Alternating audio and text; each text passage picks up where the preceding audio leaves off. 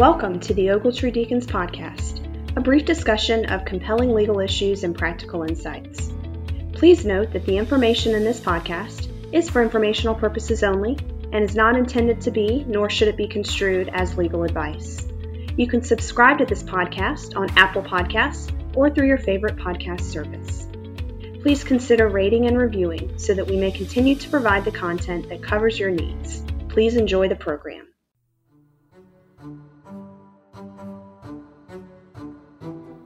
Hello, and welcome to Employment Law Legends, Episode 7, Free Agency, Remaking Supervisor Liability in Farragher v. City of Boca Raton. My name is Paul Rinnan.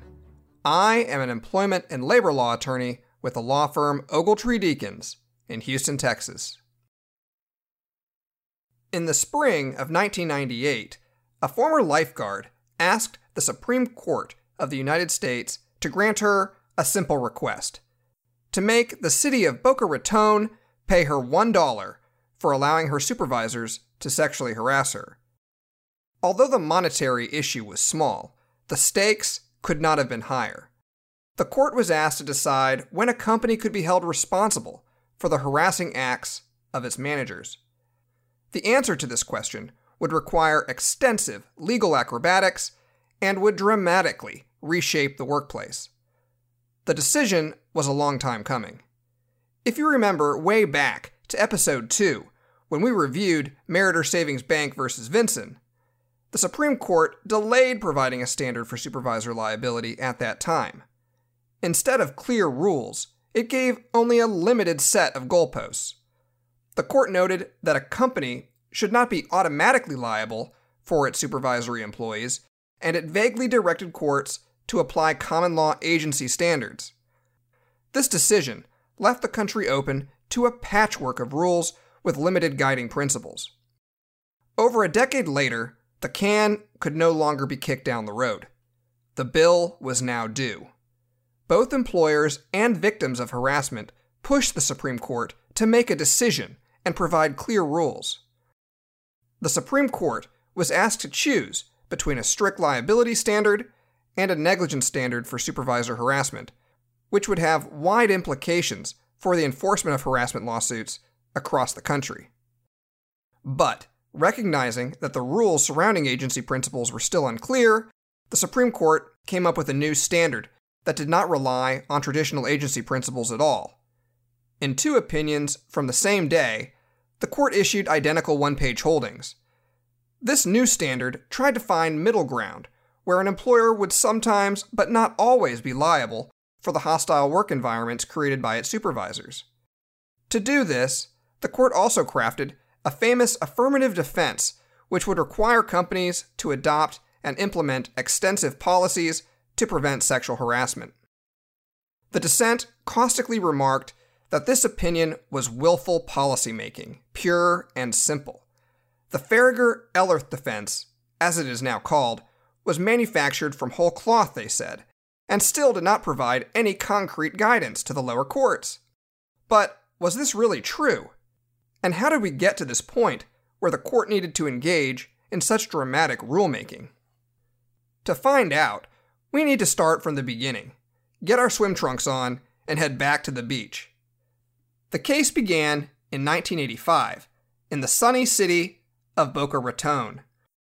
Located on the southeast edge of Florida in Palm Beach County, Boca Raton glitters like a pearl next to Florida's beautiful eastern coastline on the Atlantic Ocean, with 2 miles of beaches and graceful palms. A major tourist attraction, these beaches are constantly patrolled by lifeguards, under the watchful eyes of the Marine Safety Division of the City of Boca Raton, or as the lifeguards like to call it, the Beach Patrol. Beth Ann Farragher would later recount that the beach patrol was a dream job. The pay was great, the hours were great. You got a 1-hour morning workout and a 1-hour lunch break. Who could ask for more? She began work there when she was 19 to help pay her way through college. However, this is not to say that there were not any problems with the job. As you might expect, the beach patrol demanded rigorous physical fitness. To get hired in an open lifeguard position, you needed to be able to swim 500 yards in the ocean in fewer than 9 minutes, run a mile in fewer than 7 minutes, and be able to conduct ocean rescues. To be honest, I would never make the cut, and would probably drown in the ocean right when I started. The beach patrol was also very hierarchical, and was run top-down like a military organization.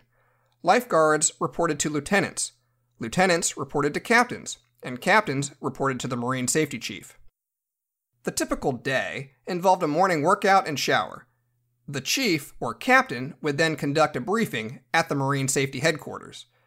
This was a small, one-story building which had a locker room, an office for the captains and the chief, a meeting room, and a bathroom with one shower and one toilet. Things were packed very close together, and men and women shared the same locker room and bathroom. The male-to-female ratio was also highly disjointed. At any one time, there would only be 4 to 6 female lifeguards out of a total force of 40 to 50.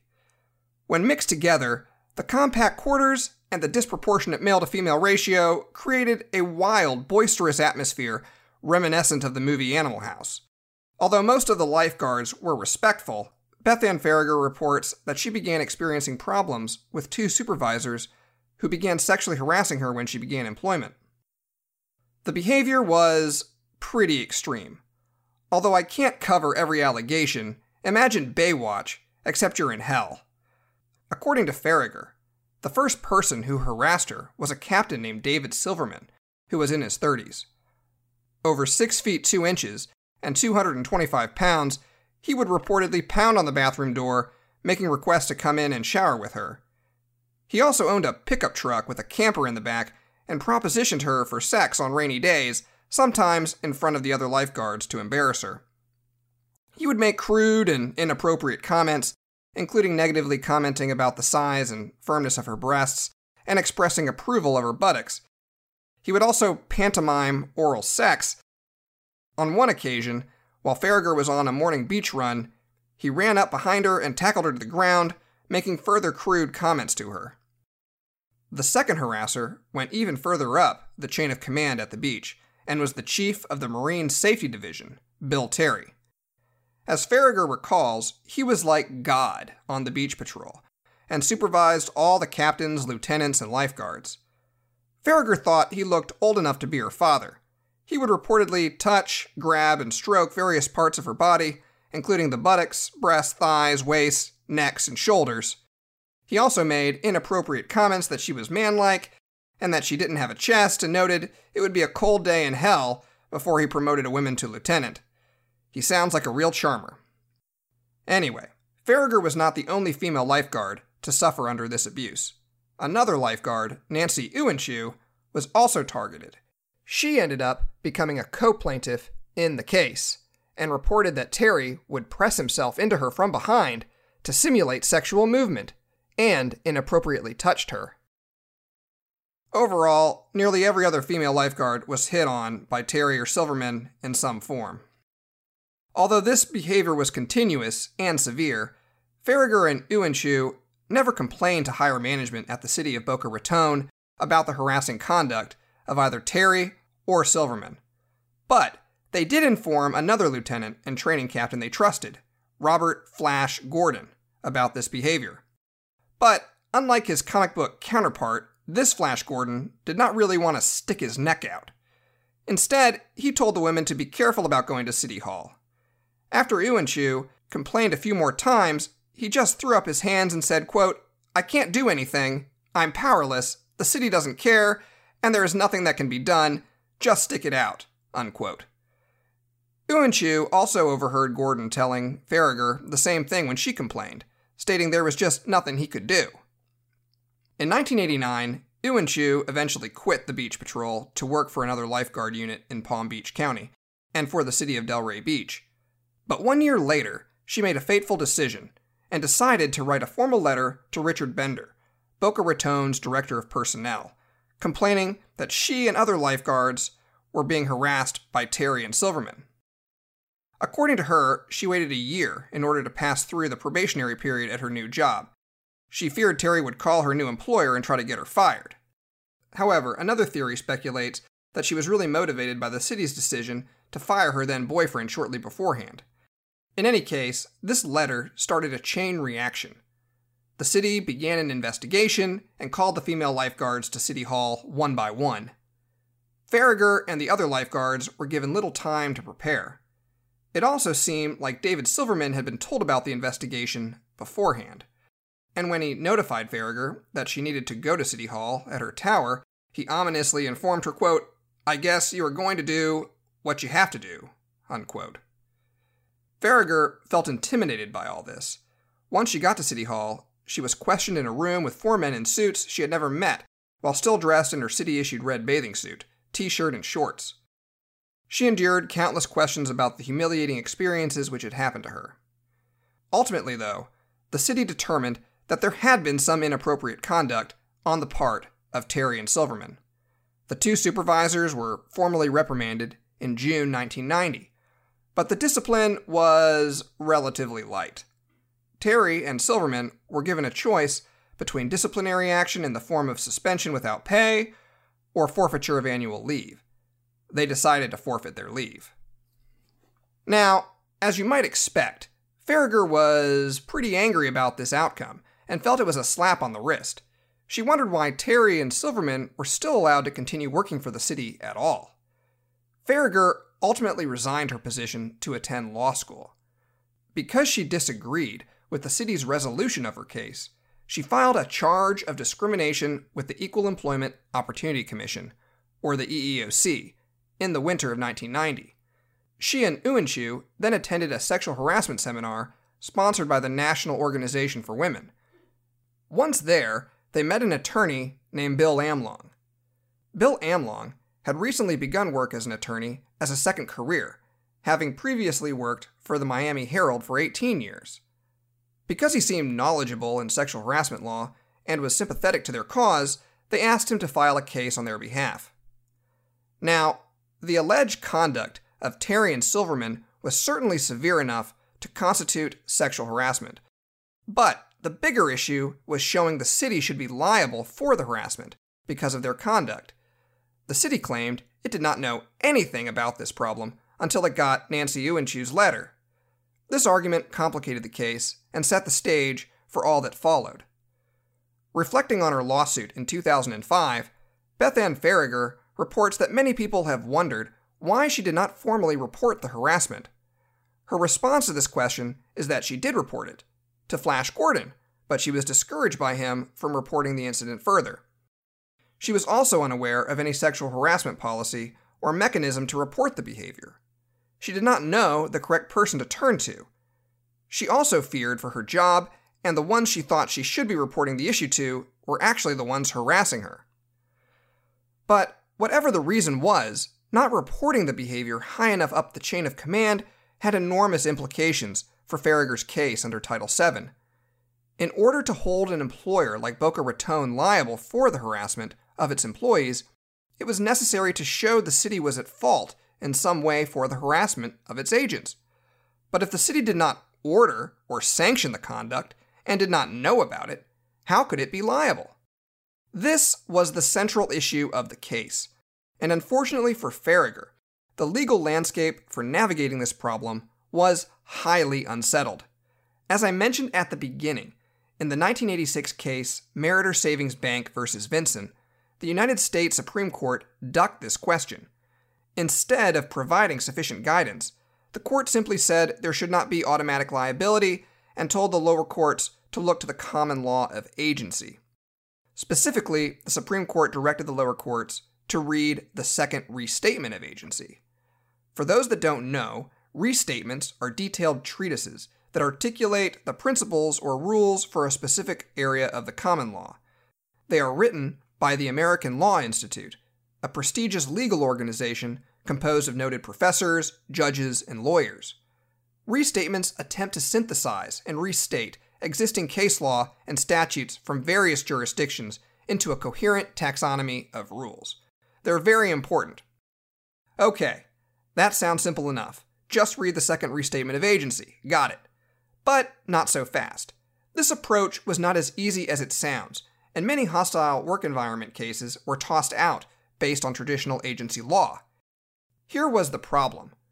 The restatement indicated that a master, or an employer, should be liable for the torts of his servants committed while acting in the scope of their employment. However, to act within the scope of employment, an employee's conduct had to be motivated by a purpose to serve the employer, and the employee had to be engaged in conduct that the employer expected of him. But typically, you don't hire an employee to assault or sexually harass another employee. That would be insane, right? That's not usually part of the job description. Additionally, intentional torts, like sexual harassment, are done with a purpose to benefit the harasser, not the employer. For these reasons, sexual harassment was frequently found to be outside the scope of employment. But this was not the end of the analysis. Liability might still attach under several general exceptions. First, if the employer intended the conduct, which would be rare. Second, if the employer had notice of the conduct and was negligent or reckless in allowing it to occur. And third, if the agent was aided in accomplishing their harassment by the existence of the agency relationship, then the employer could be liable. This last exception seems like it would be a good fit, and, spoiler alert, it will end up being the springboard. But I want to make clear, at the time Farragher's case started, this exception was not really viable. Courts had rejected this exception as a basis for imposing liability in hostile work environment sexual harassment cases because the agency relation always aids a harasser. There was fear that the exception might swallow the rule. The Supreme Court had specifically said in Meritor that there could be no automatic liability for a supervisor's harassing conduct. If this exception was broadly read, it would essentially create automatic liability. So courts held that a supervisor was aided only if harassment was accomplished by an instrumentality of the agency or through conduct associated with the agency status. Under this exception, quid pro quo sexual harassment, where a supervisor offers or suggests that an employee will be given something of value, such as a raise or a promotion, in exchange for some sort of sexual favor, might be covered, but not in hostile work environment harassment involving abusive statements, touching, and behavior. Now, application of the restatement led to significant variability of agency law across the country. Courts experimented with different standards. A large portion of them went with a negligence analysis, when the employer knew or should have known that harassment was occurring. Knowledge might also be imputed in this circumstance if the employee complained to a manager who was sufficiently high up in the chain of command. But some felt the negligence standard was unsatisfactory because it was a much more lenient standard. Beth Ann Farragher's and Nancy Ewanchew's case would be swept along in this complex legal morass. In 1992, their attorney, Bill Amlong, filed a lawsuit against Boca Raton, Bill Terry, and David Silverman in the United States District Court for the Southern District of Florida. Farragher sued Boca Raton for sexual harassment under Title VII and under state law for negligent retention and supervision. The women also sued Terry and Silverman for denial of equal protection under Section 1983 and Terry for battery. As the case progressed, Farragher was required to fly to Florida several times for deposition and a settlement conference, which went nowhere. In 1993, she moved to Colorado after graduating law school to go work for Denver's Municipal Public Defender's Office. By the next year, in 1994, her case had still not gone to trial. But then, one Monday morning, while preparing for trial with one of her own clients, she learned her case would be moving forward at 9 a.m. the next day in Miami. After getting her colleagues to cover her case as quickly as she could, she caught a flight to Florida. The bench trial would last 4 days before Judge Shelby Highsmith. Judge Highsmith had a military background and had served as chief legal advisor to the governor's War on Crime program and special counsel for the Florida Racing Commission in the 1960s and early 70s. Appointed to the federal bench in 1991 by George H.W. Bush, he also had experience as a state judge. For its defense, the city of Boca Raton enlisted the assistance of an attorney with Morgan, Lewis, and Brokius, Peter Hurtgen. First exposed to labor law during his law school days, he found the legal work appealing because it was people-oriented. He would one day become the chair of the National Labor Relations Board and then the Federal Mediation and Conciliation Service under President Bush. Bill Terry and David Silverman also retained their own counsel. Numerous witnesses testified during the trial, including 5 female lifeguards, Robert Flash Gordon, Bill Terry, David Silverman, Farragher, and Ewanshaw. The evidence tracked many of the allegations we've previously discussed. Judge Highsmith listened carefully to everyone and then released a detailed opinion on July the 22nd, 1994. He concluded that Bill Terry's and David Silverman's conduct unreasonably interfered with Farragher's work performance by promoting an environment where female lifeguards were considered fair game for uninvited touching and offensive remarks. Looking at the totality of the circumstances, he found Terry's and Silverman's conduct sufficiently severe and pervasive to alter the conditions of Farragher's employment and create an abusive working environment. Although Terry and Silverman had denied committing inappropriate conduct, the court did not find their testimony credible. Next, the court examined whether the city of Boca Raton could be held liable for its supervisor's conduct. He found that it could. Why? Well, first, under a negligence theory, Farragher needed to establish that Boca Raton knew or should have known of the harassment. Although the court found the city had no knowledge of this behavior until Ewanshaw's letter was forwarded to the city's personnel director, Richard Bender, he had found that the conduct was sufficiently severe and pervasive to create an abusive working environment. Thus, in the judge's mind, the finding of pervasiveness supported an inference of knowledge or constructive knowledge on the part of the city, making it indirectly liable. The court also examined whether the city could be directly liable for Terry's and Silverman's conduct because they were agents of the city.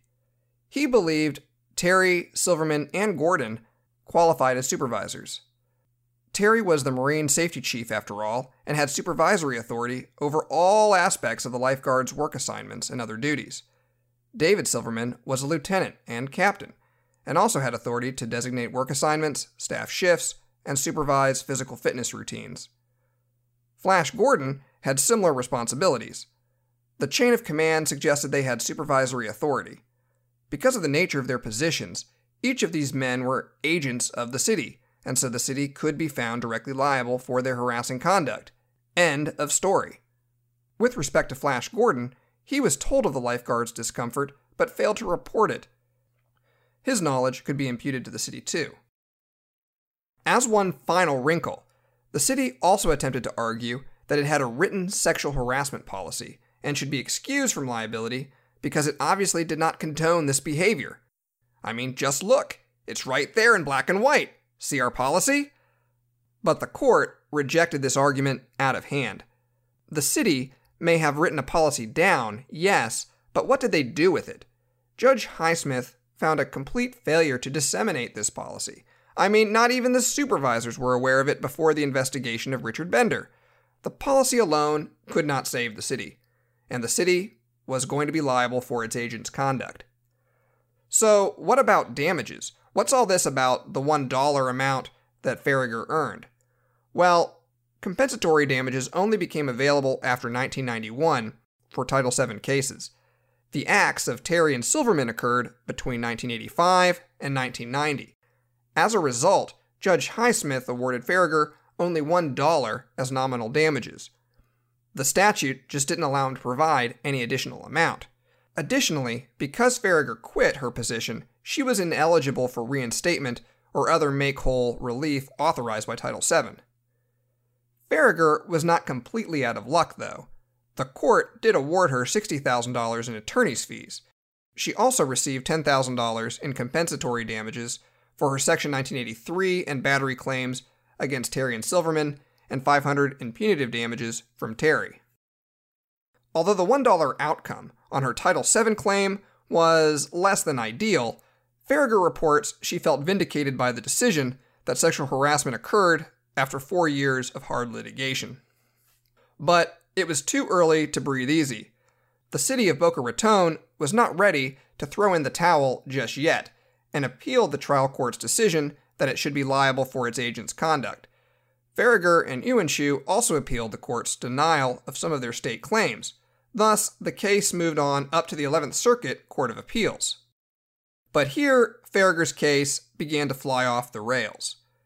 The initial appeal did not go well for her Title VII claim.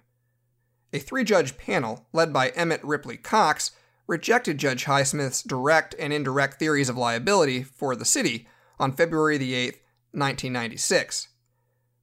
First, the 3-judge panel found it was just plain wrong that the city could be directly liable in a pure hostile work environment case with the simple finding that Terry, Silverman, and Gordon were agents. That analysis was much too quick, as Farragher's counsel even conceded. Instead, the Supreme Court and the 11th Circuit directed that strict liability should not be applied in a pure hostile work environment setting where there was not quid pro quo sexual harassment.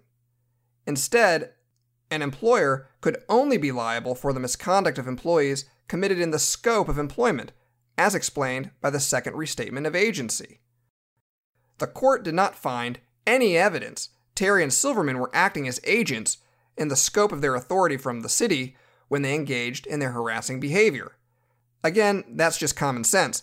Why would the city hire managers to harass their other employees? So much for direct liability. But what about the district court's findings on indirect liability? The 11th Circuit found that decision was problematic too. Judge Highsmith determined there was constructive knowledge on the part of the city because of the pervasiveness of the harassing conduct, but he also found Farragher did not complain to higher management at the city. How did that make sense? The question of notice to an employer was distinct and separate from the question of an environment's abusiveness. Judge Highsmith improperly conflated these two issues. Here, the lifeguards were stationed at a remote location on the beach away from the city officials. There was not evidence the city should have known about this conduct, regardless of how abusive it may have been. Therefore, the city could not be indirectly liable for the misconduct. The Title VII judgment was reversed. But the 11th Circuit wasn't done just yet. This decision lasted about 3 months before the 11th Circuit vacated the opinion in May 1996 and granted a rare rehearing with en banc review. As I've explained in other episodes, en banc review does not happen often and is usually the result of the need for an entire circuit court to review a complex or important legal issue. Rather than 3 judges, the case would now be decided by 12. Another year would also pass before a new decision issued in April 1997. The en banc decision of the 11th Circuit Court did not radically change, and Judge Cox returned to prepare the new opinion. This time, though, there was a much more extensive effort to review the Second Restatement of Agency. The court again agreed that a hostile work environment case involved behavior outside the scope of employment.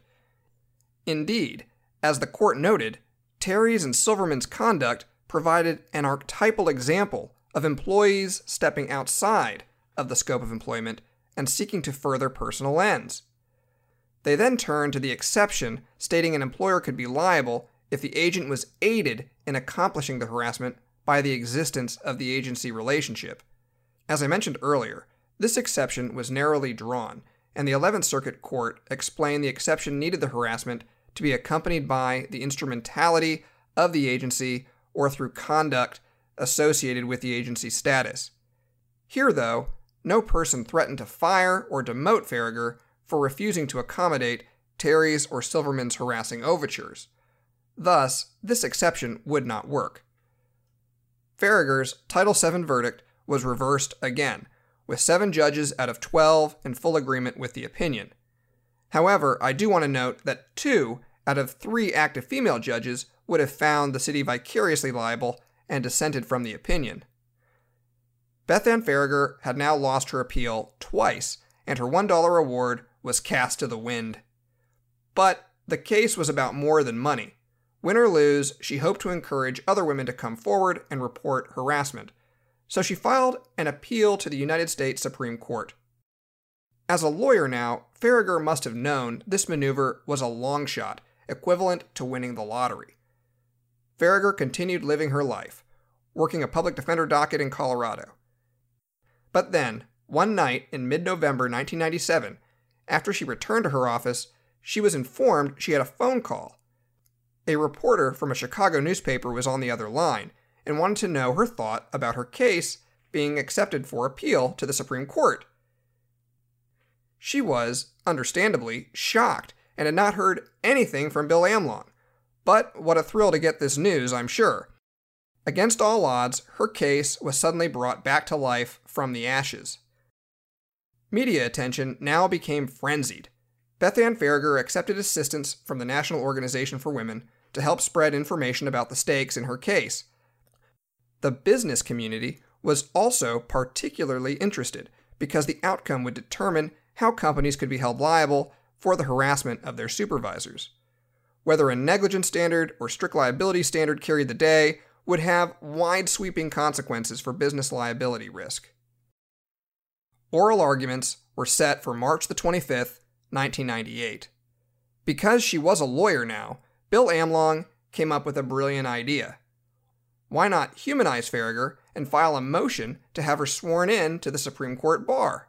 That way, she would be required to rise and be recognized by the justices, and she could be ensured a seat in the section of the court reserved for members of the court's bar. It might give them just the edge they needed.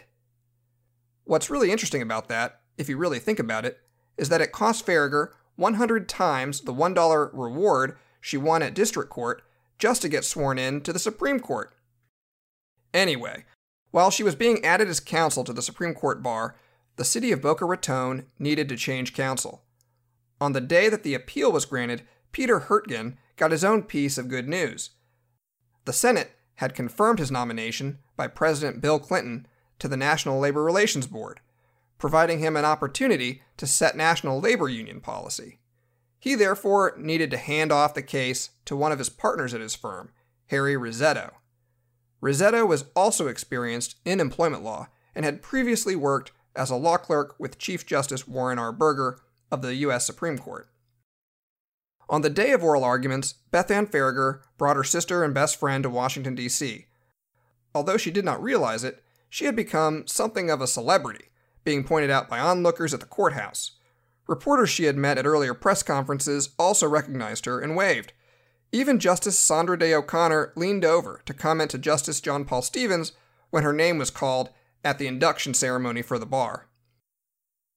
According to Farragher, listening to oral arguments about your own case feels like an out-of-body experience. The Supreme Court justices had some sharp questions for Bill Amlong and focused in on what effects, if any, harassment policy should have on the case. Justice Ruth Bader Ginsburg asked if a policy against harassment with a procedure for reporting abuse would make a difference to the outcome of liability for the city. Bill Amlong suggested that it would not, because Farragher feared retaliation from her supervisors committing the harassment. This led Justices William Rehnquist and Anthony Kennedy to state that the position sounded really like strict liability, which they indicated was off the table. Bill Amlong noted that, in truth, it really didn't matter because there was no policy, but it might be considered as a strong mitigating factor. Amlong's shifting position seemed to confuse the court during oral arguments, but the key issue in the debate was whether the city could insulate itself from liability by taking steps like writing policies, or whether it should just be on the hook for its supervisor's conduct, regardless of any protective measures. Justice Sandra Day O'Connor seemed a little bewildered by the whole controversy and was skeptical of the relevancy of anti-harassment policies, stating, quote, "Why do you need a special policy? Do you really have to tell somebody that if your supervisor is doing something that you think is wrong or improper, you should talk to your supervisor's supervisor? Why do you need a policy for that?" Unquote. Aside from this issue, Bill Amlong also attempted to show that knowledge could be imputed to the city by the pervasiveness of the conduct. This was not just a couple incidents of harassment. Multiple women had been targeted over several years. How could the city not know about that? Justice Antonin Scalia commented that the city's high-level managers were located downtown in City Hall, and all of this was going on across the highway at a remote location of the beach. Bill Amlong responded to this by explaining that they had told Robert Flash Gordon, who had a supervisory role and was held in high repute by the other lifeguards. They may have complained to him as a friend, but that did not take away his position with the city. When it was time for Boca Raton's attorney, Harry Rosetto, to speak, he did what you would expect. He praised the 11th Circuit's opinions and argued it correctly decided the case. Its negligence standard should be affirmed. A negligence standard, rather than a strict liability standard, was better for hostile work environment cases because sexual harassment was usually outside the scope of employment. He also asked the court to preserve the fundamental distinction between quid pro quo disparate treatment cases and hostile work environment cases. With the former, a tangible employment action usually happened. The supervisor discriminated by improperly using his position to fire or not hire the employee. With hostile work environment cases, though, there was not a tangible employment action, and the employee just went on a frolic to benefit himself, not the employer. Although this was a common way to frame the debate, Justice John Paul Stevens was a little skeptical. He noted that in both types of cases, a supervisor performed his general official responsibilities, but deviated from company policy. Justice David Souter also joined in, noting it seemed to him the distinction was based on an arbitrary definition. Rosetto responded again by trying to explain he believed that harassing activity was not related to supervisory authority and was outside the scope of employment.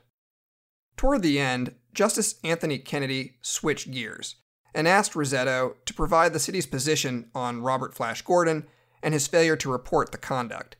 Rosetto responded by explaining that the complaints to Gordon were not complaints and were not made with an expectation he would take the matter up. Gordon was not in a position to deal with Bill Terry. The city should only be liable if it knew or should have known of the harassing conduct. Here, the leaders at the city did not know. Thus, the city should not be liable. After oral arguments finished, things did not look too promising for Beth Ann Farragher's case. The justices showed a real hesitancy to impose vicarious liability in hostile work environment cases, and it looked like the court would affirm the 11th Circuit. And then the case became even more complicated. And by complicated, I mean an entirely different lawsuit entered the scene. Today, when we talk about the holding in the Farragher case, we also reference another case, Burlington Industries, Inc. versus Ellerth. The Farragher case and the Ellerth case were issued the same day and had the same holding, and both appear side by side in the U.S. reports. The Ellerth case deserves its own podcast episode, and I can't go into it in detail because, well, we'd be here all day. But, to briefly summarize it, a recently married merchandising assistant, Kimberly Ellerth, in Burlington Industries' Chicago office, alleged that she was sexually harassed by the vice president of sales and marketing, who made offensive remarks and unwanted overtures toward her. She identified a number of incidents involving threats to deny tangible job benefits unless sexual favors were performed, and ultimately sued under Title VII for sexual harassment. Unlike Farragher, she did not get a trial. A lower court dismissed her lawsuit after a motion for summary judgment was filed. This was because Burlington Industries had a sexual harassment policy. She had failed to use the policy, and Burlington could not be found negligent. She appealed her case, and it ultimately ended up with its own en banc review before the 7th Circuit Court of Appeals. The decision, which issued from this appeal, became legendary. It was a 200-page tome in the Federal Reporter, the second largest decision in the court's history. In essence, though, the 7th Circuit tracked the 11th Circuit and other courts and found that a negligence standard should apply. Employers should be liable for hostile work environment cases perpetrated by supervisors only if they were negligent. Vicarious liability should apply for quid pro quo harassment. The size of the opinion shows, though, that this was a very complicated issue with very differing opinions. Now, the Farragher and Ellerth cases were not companion cases initially. They were argued 1 month apart and assigned to separate judges, Justice Anthony Kennedy and Justice David Souter. At some point, though, during the drafting process, light bulbs must have gone off, and the two justices realized they needed to coordinate their opinions. However, neither justice wanted to give up their case and give way to the other justice in this tug of war. Thus, the two cases stand side by side and have identical holdings. It's very strange. And we refer to the affirmative defense they created as the Farragher-Ellerth defense. Both cases had large majorities. Only Justices Antonin Scalia and Clarence Thomas dissented. That Justice David Souter wrote the opinion in Farragher is somewhat ironic. His confirmation to the Supreme Court in 1990 was opposed by the National Organization for Women, with its president even stating she was afraid that he would end freedom for women in this country. These fears were based largely on uncertainty at the time.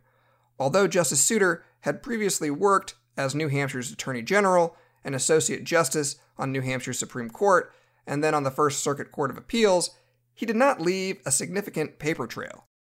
It was difficult to tell where he stood on constitutional issues, and the political left feared the worst, that President H.W. Bush was appointing him as a stealth justice to dramatically shift the Supreme Court to the right.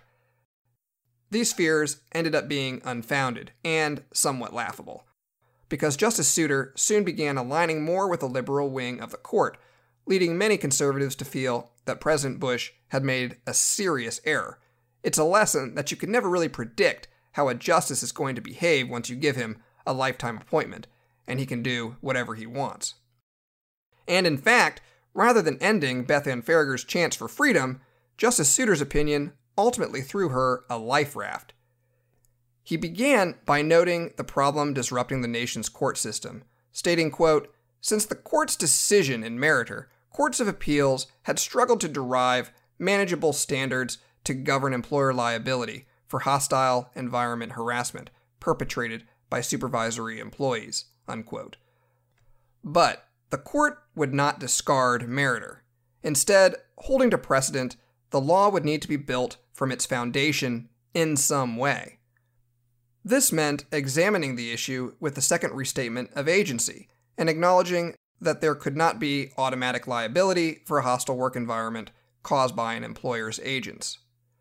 Turning to the 11th Circuit's opinion, the court noted that it had considered whether the two supervisors were acting within the scope of their employment when they engaged in the harassing conduct, and concluded they had not. This decision was not unusual, because unwelcome remarks and touching were motivated by individual desires and served no purpose for the employer. Classic detour and frolics. But these lines of cases also stood in tension with other situations where the scope of employment was held to be more broad than what was commonly understood. Some cases allowed for liability for intentional torts that were not motivated to serve the employer. In one of my favorite examples from the opinion, the court brought up one case where a company was found liable for a drunken sailor who had returned to his ship and opened valves flooding a dry dock, damaging the dry dock and the ship. Liability had attached in that case because the conduct was reasonably foreseeable to the employer.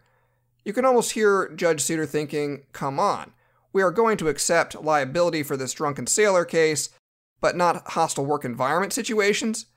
He seemed to suggest he might be willing to find that harassing conduct should be within the scope of employment, because it was one of the normal risks to be borne by the business and was foreseeable. But he didn't do that, recognizing that the scope of employment analysis was pretty muddled and difficult to evaluate. He opted to sidestep the issue entirely. Instead, as I mentioned earlier, he and the court decided to hang their hats on the exception from the restatement, which said liability could still attach even if conduct was outside the scope of employment if the agent was aided in accomplishing the tort by the existence of the agency relation. As a matter of common sense, a harassing supervisor is always assisted in his misconduct by the supervisory relationship. The agency relationship affords contact with employees to harass. It gives the supervisor a captive audience. The employees may also fear to report the supervisor because of fears of retaliation by virtue of the supervisor's position. The big problem with accepting this argument, though, like I said before, is that it suggests supervisor harassment will automatically lead to liability for the employer, which was foreclosed by Meritor and which the majority of the justices did not want to approve. The court, like everyone else, was really in a bind here. So, how did they get around this problem? Well, there were two options. First, the court could require proof of some affirmative invocation of authority from the supervisor. Justice Souter did not like this idea, though, because from the victim's perspective, the supervisor's authority is always present, whether it was expressly advertised or not. The standard also seemed like a ripe way to create litigation between expressed and implied invocation of authority. The second option was to recognize an affirmative defense, where the employer would have the burden to show it exercised reasonable care to avoid harassment and to eliminate it when it might occur, and that the employee had failed to act with reasonable care to take advantage of the employer's safeguards and prevent harm. The majority ultimately decided to go with this approach. They had three reasons. First, it fit well with Title VII's primary objective to provide redress and avoid harm. Second, the EEOC had already issued a policy statement enjoining employers to establish a complaint procedure designed to encourage victims of harassment to come forward. An affirmative defense would align with this policy statement. Finally, an affirmative defense also fit with general damages theory, where an individual had a duty to mitigate and prevent their own harm. But notice what reason is not listed here: any statutory language and any language from the restatement. The Supreme Court was running in a direction largely untethered from any statutory rule. It was charting a new course and engaging in lawmaking like a traditional common law court.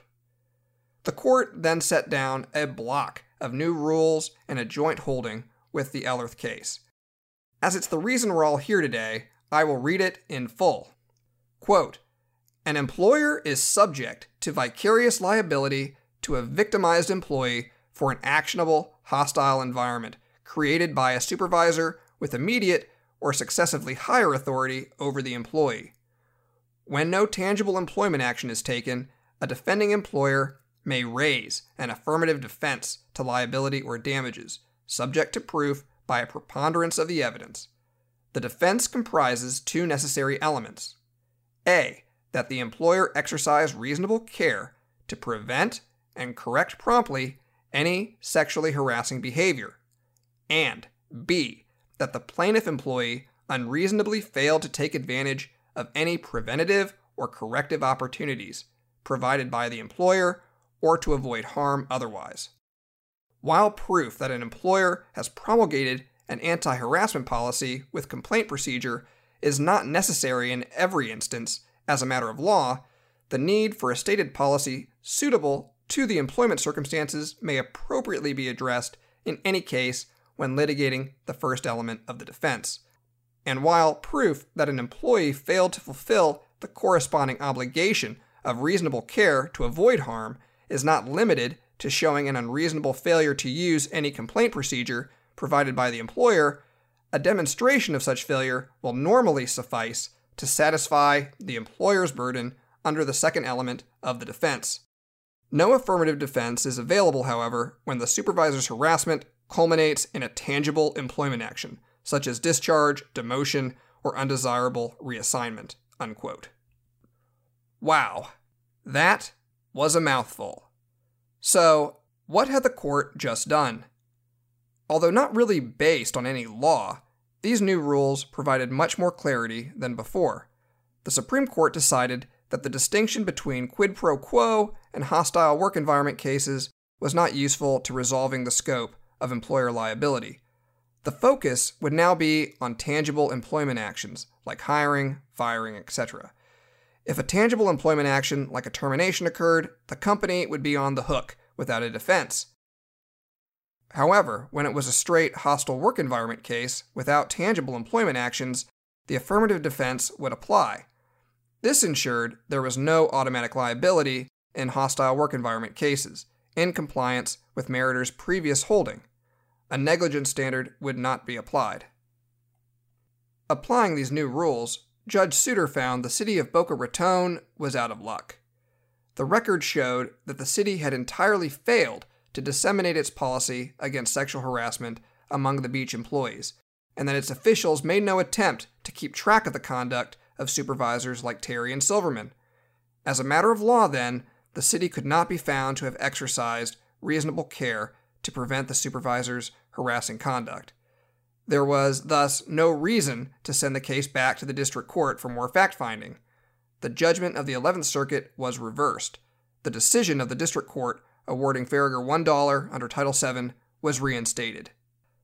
The case soon became a sensation, as the Washington Post reported on the Faragher and Ellerth decisions at the time, quote, "Employers are responsible for the sexual misconduct of supervisors, even if they knew nothing about the behavior," the Supreme Court ruled yesterday. The decision sets a strict new standard for harassment on the job and raises the stakes for companies accused of permitting it in their workplaces. No other term in history has produced so many rulings on the topic of sexual harassment, and the combined effect of these decisions yielded an unequivocal message to American business. Sexual misconduct is to be taken seriously, and any company that doesn't can expect to pay a price. Unquote. The Supreme Court decision also came at a heightened time of public awareness, especially after charges of a sexual harassment lawsuit filed by Paula Jones against Bill Clinton that same year. Beth Ann Faragher felt vindicated by the decision, and she believes the Supreme Court's ruling in her case helped prevent sexual harassment by requiring employers to take affirmative steps, such as implementing formal policies and sensible complaint procedures. Indeed, with the affirmative defense in place, it now became essential for businesses to create anti-harassment policies, to distribute those policies, enforce them, and provide training to show they exercised reasonable care to prevent and correct harassment. This was the way to prevent future liability. As a result, the case dramatically increased harassment training and cottage industries to develop effective harassment policies. Multiple avenues for complaint submission, including hotlines, also were instituted to encourage victims to come forward. As you might expect, not everyone was happy with this decision. The twin rulings in Faragher and Ellerth were a bridge too far for Justices Clarence Thomas and Antonin Scalia. They opined that the court was manufacturing a new rule. Worse still, although the court recognized an affirmative defense based solely on its divination of Title VII's gestalt, it provided shockingly little guidance about how employers can actually avoid vicarious liability. They predicted more litigation would erupt, despite the court's efforts to prevent that.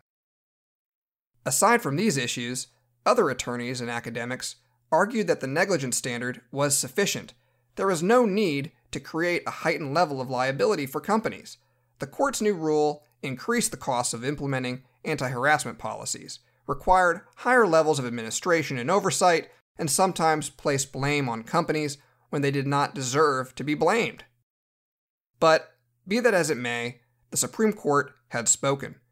There was no final appeal here. The Supreme Court faced a formidable task when creating the Faragher-Ellerth defense and determining the scope of employer liability for the acts of supervisory agents. The opinion took into account many different theories of liability, and at the end of the day, the court tried to find middle ground that could satisfy both employers and employees. Yes, a company would now face strict liability for harassment by supervisors if they took a tangible employment action like firing the employee. But if it was a hostile work environment case, the employer could provide an affirmative defense that they had exercised reasonable care and the employee had failed to follow their policies. The emphasis on policy enforcement also incentivized the spread of harassment awareness and informal means to address it in the workplace. Additionally, even though Justice Thomas and Scalia may have thought the rule was unclear, was it really? It cleared up the court's splits regarding quid pro quo harassment and whether to apply a negligence standard. The affirmative defense language provides pretty concise elements, and no doubt the Faragher and Ellerth cases would have been much easier to resolve if they had had the rule beforehand. As for the next criticism, did the Supreme Court just make up this standard, and did the justices overreach their authority? Well, there is no doubt that the court did depart from Title VII and the restatement, and engaged in some pretty extraordinary lawmaking. However, the Supreme Court does have the authority to create a federal common law for federal statutes and terms which may be ambiguous. They did it before. We saw that in episodes 3 and 4, when we discussed the disparate impact theory of discrimination, a substantive rule, and the McDonnell-Douglas burden-shifting framework, a procedural rule. It is also important to note that Congress has not come back and overturned this ruling. The case has been with us over 20 years now, albeit with slight modifications here and there, and it has been extended to other discrimination statutes and other statutory schemes as well. Whether it was legitimate rulemaking, judicial despotism, or something in between, I'll let you make up your own mind. But there is no doubt that Faragher versus the City of Boca Raton brought order to a very chaotic mess of cases. It clarified the scope of employer liability and provided a defense for employers if they proactively tried to prevent harassment. The court did something that is very hard to do by satisfying a large group of stakeholders. In the end, Beth Ann Faragher appears to be satisfied with the decision. However, several years after the case was decided, she reported in 2005 that she had still not received her $1 from the City of Boca Raton. If she ever gets it, she says she plans to frame it on her office wall as a reminder that anyone can make a difference. I think it will make a great conversation starter. Thank you for listening. I hope you enjoyed this episode. I will see you next time on Employment Law Legends.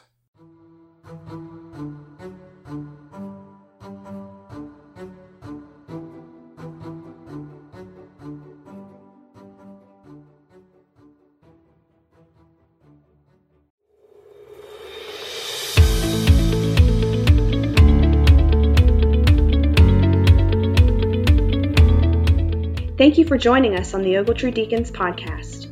You can subscribe to our podcasts on Apple Podcasts or through your favorite podcast service. Please consider rating and reviewing so that we may continue to provide the content that covers your needs. And remember, the information in this podcast is for informational purposes only and is not to be construed as legal advice.